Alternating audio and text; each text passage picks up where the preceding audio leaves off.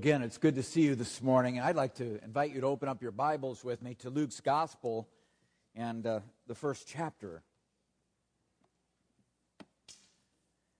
As we continue our series through the narratives, the birth narratives that Luke records, we come now to the birth not of Jesus, but to the birth of John the Baptist.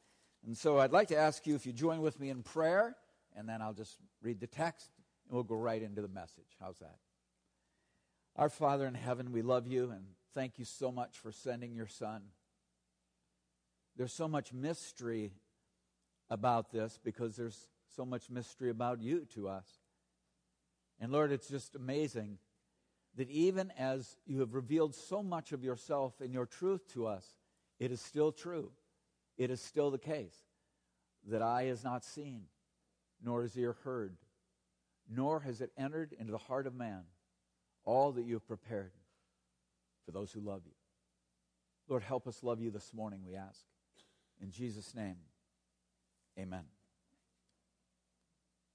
We're reading from Luke's Gospel, chapter 1, verse 57. This is what we read. Now the time came for Elizabeth to give birth, and she bore a son. And her neighbors and relatives heard that the Lord had shown great mercy to her, and they rejoiced with her. And on the 8th day they came to circumcise the child, and they would have called him Zechariah after his father. But his mother answered, "No, he shall be called John." And they said to her, "None of your relatives is called by this name." And they made signs to his father, inquiring what he wanted him to be called. And he asked for a writing tablet, and he wrote, "His name is John." And they all wondered. And immediately his mouth was opened and tongue loosed, and he spoke, blessing God, and fear came on all their neighbors. And all these things were talked about throughout all the hill country of Judea, and all who heard them laid them up in their hearts, saying, "What then will this child be?" For the hand of the Lord was with him. And his father Zechariah was filled with the Holy Spirit and prophesied, saying, "Blessed be the Lord God of Israel, for he has visited and redeemed his people, and has raised up a horn of salvation for us in the house of his servant David, as he spoke by the mouth of the holy prophets from of old, that we would be saved from our enemies and from the hand of all who hate us, to show the mercy promised to our fathers, and to remember his holy covenant, the oath that he swore to our father Abraham, to grant us that we, being delivered from the hand of our enemies, may serve him without fear, in holiness and righteousness before him all of our days. And you, child, you be called the prophet of the Most High, for you will go before the Lord to prepare his ways, to give knowledge of salvation to his people in the forgiveness of their sins, because of the tender mercy of our God, whereby the sunrise shall visit us from on high, to give light to those who sit in the dark and in the shadow of death, to guide our feet into the way of peace." And the child grew and became strong in spirit, and he was in the wilderness until the day of his public appearance to Israel. Well, that completes the reading of God's Word. I'm going to ask you a question this morning. We know not exactly how old Elizabeth was, but we know she was advanced in years. So here's my simple question. If you were, say, 75 years old and just learned that you were pregnant, what would you do? This last week, I think I found the perfect mother-to-be T-shirt for Elizabeth. Across the front of the T-shirt is Star Wars script, Looks like it's rotating up the screen. And it says, "The force is strong with this one." You think Elizabeth might have worn that? I think she probably did. As a matter of fact, the Bible says that this humble and modest woman, this godly woman, hid herself when she became pregnant. She didn't want to draw any attention to herself whatsoever. Luke 1:24 says that after she conceived, for 5 months she kept herself hidden. And then that only changed in the 6th month when Mary visited her. And I really don't think there's any reason to believe Elizabeth ever showed herself pregnant to anyone else except her husband. All was concealed until the baby was born. And so I think that helps explain why in verse 58, when John was born, we're told her neighbors and her relatives heard that the Lord had shown great mercy to her, and they rejoiced with her. They heard about it. Finally, they heard about it. But before that, other than rumors and so forth, I'm sure things got out that way, but before that, I don't think they really had much of a clue. What they knew was that Zechariah had been unable to speak and possibly unable to hear as well. But neither he nor his wife, Elizabeth, had told anybody else. They hadn't told them about the angel's message months earlier in the temple that Elizabeth would bear a son and that his name would be John. And because they didn't know, you can understand why. When the baby was born and when he was brought to his circumcision party, woohoo, they assumed that he would be called Zechariah, that he would be named after his father. I mean, it was normal to do this. It was standard practice to name a child after some honored member of the family. And in this case, the neighbors were all quite amped up and prepared to call this baby Zechariah. I mean, why not name him after his father? This old man, still vigorous and able to conceive a child. Well done, Zechariah. Give him his bragging rights. But Elizabeth cut them off. The text says, she said, no, is very strong and emphatic in the Greek. No, stop it. He shall be called John. And they protested. None of your relatives is called by this name. I suspect perhaps they thought she was doing some disservice to Zechariah, because then they appealed to Zechariah using hand signals. What do you mean? What do you want him to be called? And he asked for this writing tablet. And then with some sort of stylus, he scratched on the waxy surface of that tablet, his name is John. And it was such a shock. It was so completely unconventional. And you know, that was exactly the point. It was God's point in giving him a non-family name. John was naturally conceived. He was certainly naturally born, but the power that he would have and the identity that he would possess was from outside the natural order. This man in his life would not be able to be explained simply by saying he was the child of his parents. He was different. And suddenly, and miraculously, as we read, Zechariah could speak again. And he broke out and began to praise God. And it wasn't only what he said, but just the fact he could say it after being silenced for 9 long months, that the neighbors were all left in awe. And where he'd been afflicted with silence because of his disbelief, he now rejoiced with faith. And I want to say, there was no embarrassment here. There was no shame whatsoever. It just suddenly happened to him. He felt none of it. He just felt joy. I think it bears saying very honestly to you this morning that you and me, we're never too old to change. We're never too wrong to get it right. We're never so chastened by God that he will not bless us. We're never too long in unbelief not to come to faith. There's absolutely no shame in admitting and turning and confessing what is true, no matter how long we have denied it, no matter how long we've been chastened under God's hand, no matter what we've had to go through. There's no shame in it. There's no embarrassment in it. There is power in this. This is how and when God fills people with his Holy Spirit. It's good. It's wonderful.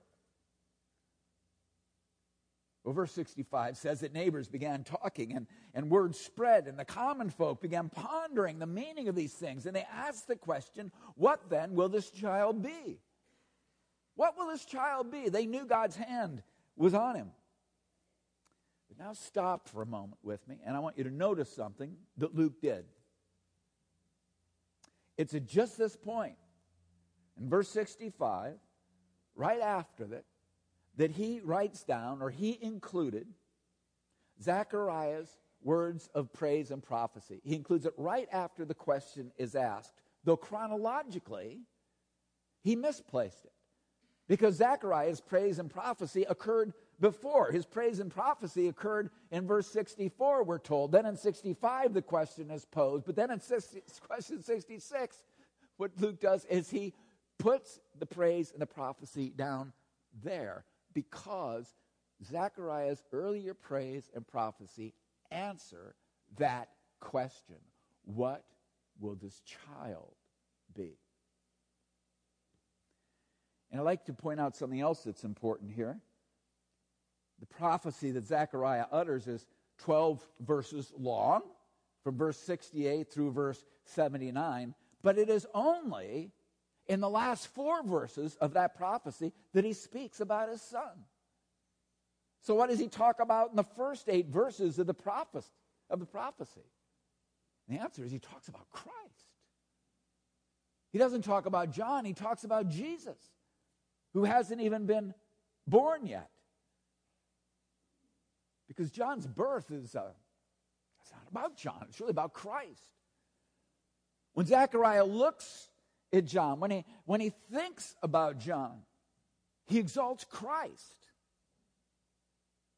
His love for his son, John, is expressed first and foremost in his love for Christ. And we know this is anticipatory. John was the forerunner of Jesus. The Savior was near. He speaks in terms, Zechariah does, of Isaiah 40. The Son will prepare the way. But I think it's very significant for us to know this. This is important. And I want to just say this morning, you don't have to be Zechariah to love your own children this way, or to love your spouse this way, or your family this way, or your friends this way. When your heart, honestly, is so shaped by God's Spirit that, I'll put it this way, that they mean less than Christ to you, that you love Christ more, and they know you love Christ more, when that's the case, you are actually able to love them well, and to love them best, and to love them truthfully. You raise your children that way. You love Christ more, and they know that. What you're conferring on them also, as Zechariah was conferring on John, you confer on them. You confer on your husband, or you confer on them their true identity. It wasn't just true of John. It's true of you. It's true of me. I think it's true of every human being in the world. Of all of us, it may be said, we must decrease and Christ must increase. And though we're not called to be prophets as Christians, we are called to be Jesus' witnesses. And it's a point of very high privilege and very high honor to live this way and to know ourselves with this identity. And it's an identity we confer on one another in the way we relate and live together when we love Christ most. Well, in Zechariah's song, as with Mary's song, we have more here than poetry praising God. We have one of the finest summaries of Old Testament theology in the entire Bible. As a matter of fact, when I was web surfing and looking for sermons on this passage, I don't preach other people's sermons, but I do look at how other people have dealt with the text. It was striking to me. I couldn't find any sermon on this passage that actually preached Zechariah's prophecy line by line by line, because it is so dense. You can't get through it all in one sermon. Honestly, you really can't. It's an amazing, concise summary of the theology of the entire Old Testament. Zechariah sings about how all Old Testament theology points to Christ, beginning with God's promises in the covenants and extending to the hope of the prophets. And it's so consistent. He goes through the covenant with Abraham in verse 73, and the covenant with Israel in verse 68, and the covenant with David in verse 69. And then that same significance of pointing to Christ then is extended and portrayed so many times again and again and again in the hope of the prophets during Israel's period of ruination and destruction and idolatry. Those prophets directed their words of hope. You've read those latter prophets like Amos and like Isaiah and like Jeremiah. You know they directed their words of hope to what they called the remnant of Israel, the believing remnant of Israel. Isaiah said, "Listen to me, O house of Jacob, and all the remnant of the house of Israel, who have been born by me from before your birth, carried from your womb, even to your old age, I am he. To your gray hairs I will carry you. I have made, and I will bear, and I will carry, and I will save."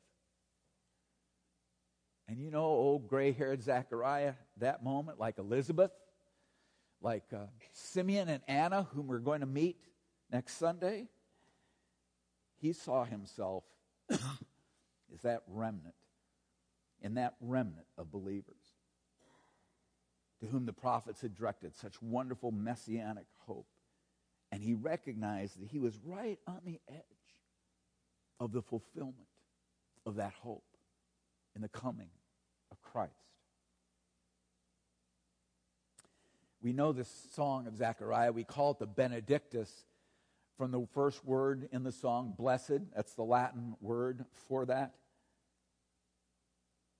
And by this song, what Zechariah does is he turns the people's, ask this question, what will happen with him? What will happen with John? And he turns their speculation into expectation.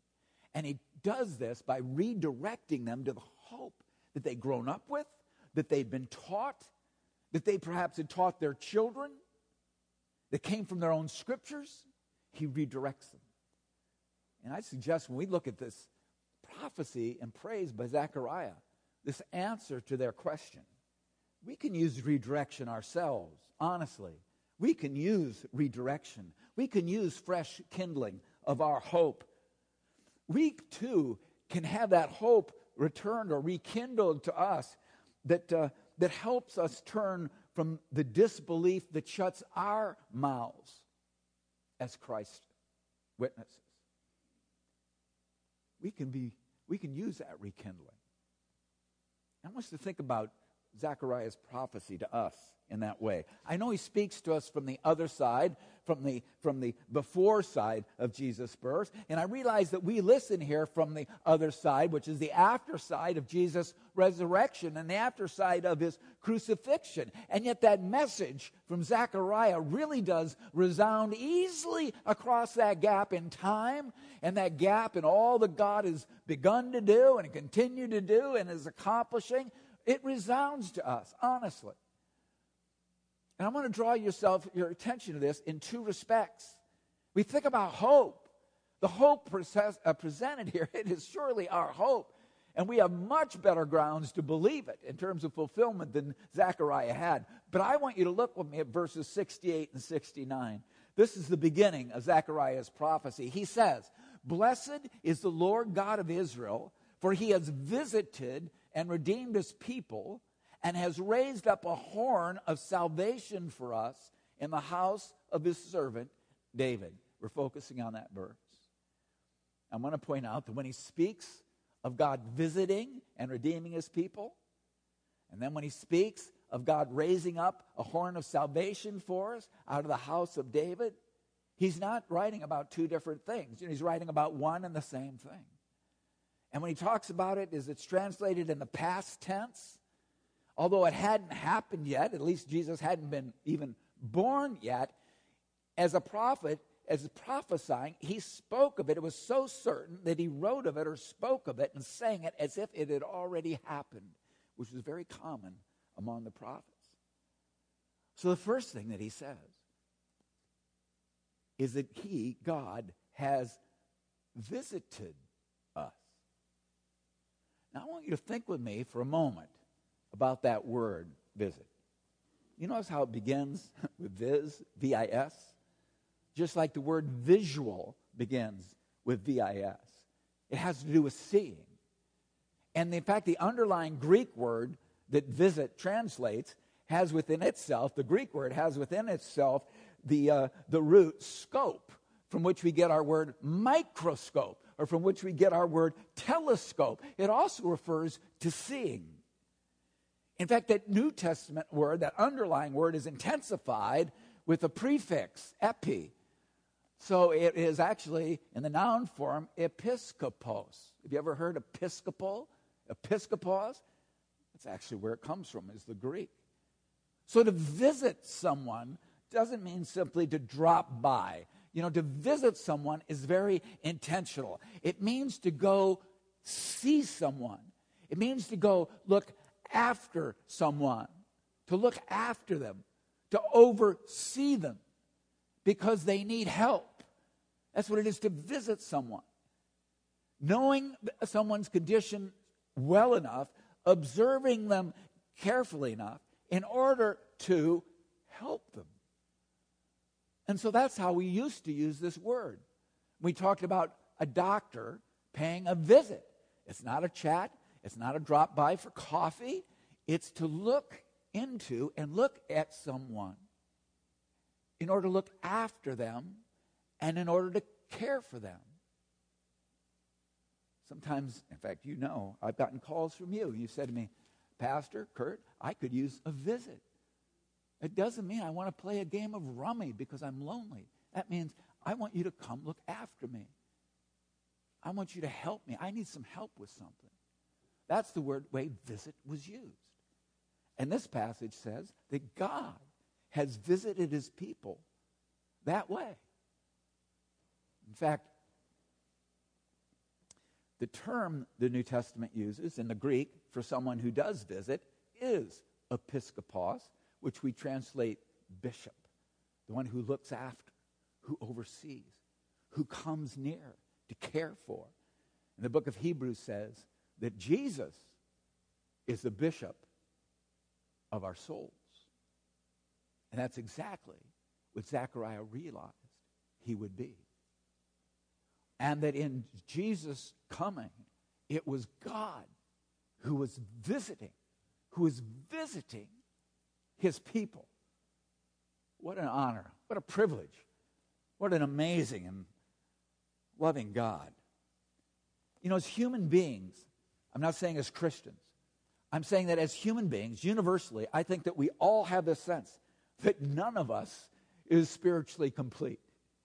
At least we have the sense that no one around us is spiritually complete, even if we are, right?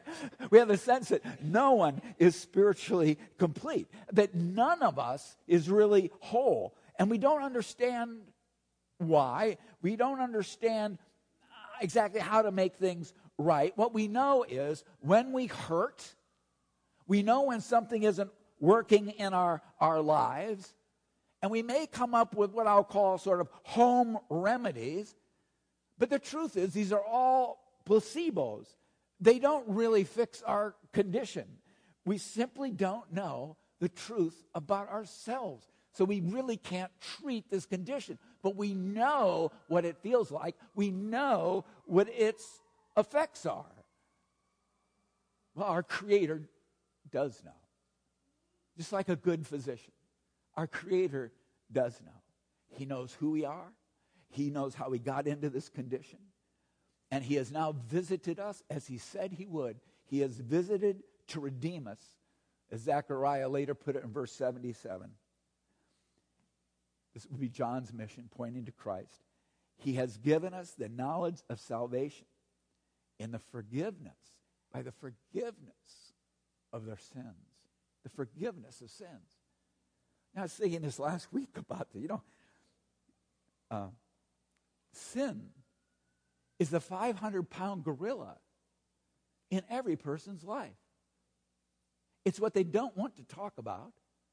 It's what they deny. But their sin and their guilt and our shame and so forth around sin, we're constantly manipulating and maneuvering around this reality. Avoiding shame, trying to run away from guilt, denying. And we know we're actively denying, being defensive to ourselves, about ourselves. This is the 500-pound gorilla in our lives. We need forgiveness for our sins. That is the problem. That is the tumor we cannot see that causes so much pain in our lives, honestly, that makes things not work right in us. It is the problem. And God has visited us. He has visited us to redeem us, to heal us and deliver us from that by giving us a Savior, to reconcile us to Himself, and to forgive us for our sins. Well, our Creator knows it. He has visited us. And if you know nothing else than that, that is such hope. But then he goes on at one and the same time. Zechariah also says this, that he has raised up a horn of salvation for us from the house of David. From the house of David. Raised up a horn of salvation. What an image that is. I mean, really. It doesn't refer to playing an instrument, although the shofar, or the ram's horn, was played as an instrument, but it doesn't refer to playing an instrument. Let me just say, I mean, if you have ever seen a muscled bull ox, or if you've ever seen a buck ram, you know what a horn is. And you know the horn is the sign of their vigor and their dignity and their strength and their power. Is that not right?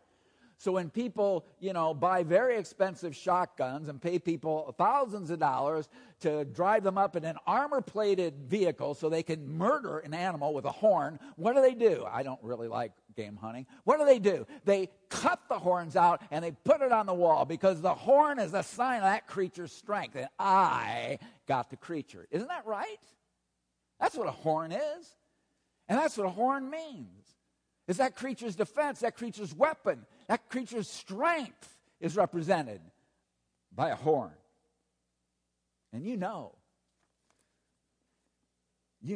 that when a bull ox starts scraping and scuffing the earth with its hoofs, right, and begins to snort, and don't worry, I'm not going to snort up here. You know trouble's coming. Because the next thing that happens is that bull ox begins to do this. He begins to do figure eights with his head. What's he doing? He's tossing his horns up. He's raising up his horns. And what's he doing when he does that? He's warning his adversary, get out of the way. I'm coming through. If you don't get out of the way, I will gore you with my horn. That's what he's saying. And when he charges, you don't want to be in his way. And the reason is because all of the power and all of the force of all 1,200 pounds of his muscle and his sinew and his bone are concentrated on the very tip of each horn. No enemy can survive the impact of that. No enemy can survive the impact of that. In the same way, isn't it an amazing thing? You give me a little 6-ounce piece of metal. Me, you give me just 6 ounces of metal? And you give me a plank of oak? I can drive a nail through it. Because all of my strength, as limited as it is, or power, force, is concentrated at that single point. Everything must give way. And that's exactly what Zechariah saw in Christ. In Christ, God is raising up for us a horn of salvation.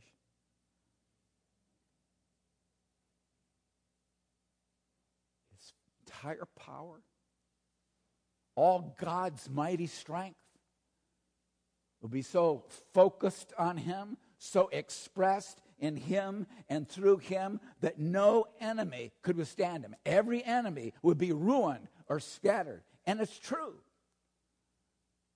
In order to accomplish our salvation. Now, isn't this an amazing thing? That Zechariah, under the Spirit of God, he saw this on the before side of Jesus' birth. But at the same time, he had this hope. He had this hope 400 years since the last prophet. 600 years after the house of David had been shut down. 1,400 years after Moses. 2,000 years after Abraham. He had this hope. On the before side of Jesus' birth, and after all of that. And I just want to say this morning, as we reflect together on this, such an assurance we have on the after side of Jesus' crucifixion and resurrection. He gored his enemies. Sin, death, Satan. None could withstand it. So please, especially with what we now know in fulfillment, don't you let the passage of time or adversity in the midst of it mislead or dissuade you from the hope that is completely true and relevant in Christ. All that God has begun to do came to be focused on Christ, and it will be completed in the horn, by the horn of salvation. All that he promised, he will fulfill through Christ. And I want to say this morning that millions upon millions, and you know this is the case, but millions upon millions know that this is true. And I know that many of you would testify in exactly the same way, that hope in Christ is a sustaining wonder. It is a real cure.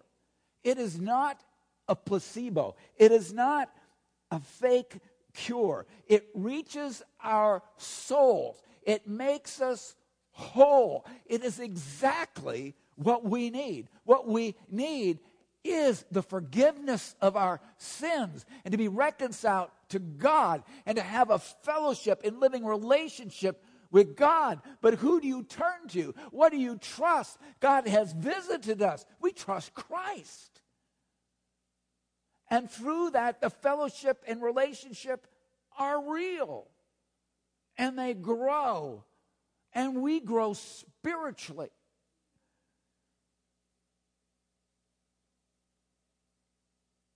I'm saying to you that this hope is not too good to be true. I'm saying it is too good to be false. It is exactly what we need. And in all the world, this is the only place that you'll learn it and that you can know it. This is the only place it exists. God has visited us.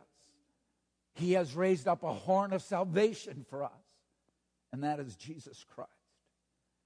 And until our hope comes to fulfillment, until our faith becomes sight when Christ returns, until then, Christ is our hope. Christ. And as Zechariah prophesied, it is true. He's the one who gives light to those who sit in the darkness and in the shadow of death. He's the one to guide our feet into the ways of peace. peace with God. Peace within ourselves that follows. Peace with others is cultivated. He is that way. He is our hope. He's very reliable. He is God's horn of salvation. Let's pray together. Father, we thank you so much for your mercy and your goodness to us in Christ. We see this love overflowing from Zechariah toward the Savior, whom he had never even met. Neither have we, not in that physical sense, of course, and he loved Christ best, first, foremost, overwhelmingly, above all, above John, his own son, who was the crown of his old age. May it be with us. Because as part of our living the truth, and as part of our conveying true identity on our children and our loved ones and our spouses, it really is. And Lord, I pray that you would be speaking and working in each of our hearts and lives. We are never too old to change. We are never too wrong to get it right. We just aren't. We've never experienced your hand of chastisement too much for you to bless us. It's always time.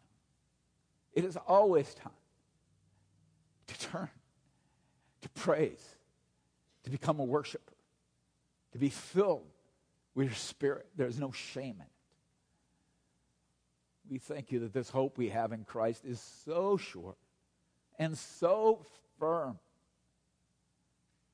As the Bible says, Christ is the hope of Christ. He is the anchor for our souls inside the temple, the Holy of Holies. He is the one who binds us, holds us, keeps us, guarantees us eternal life with you forever. Reliable, a horn. I ask you to strengthen us all. And where our own mouths have been muted and silenced out of our disbelief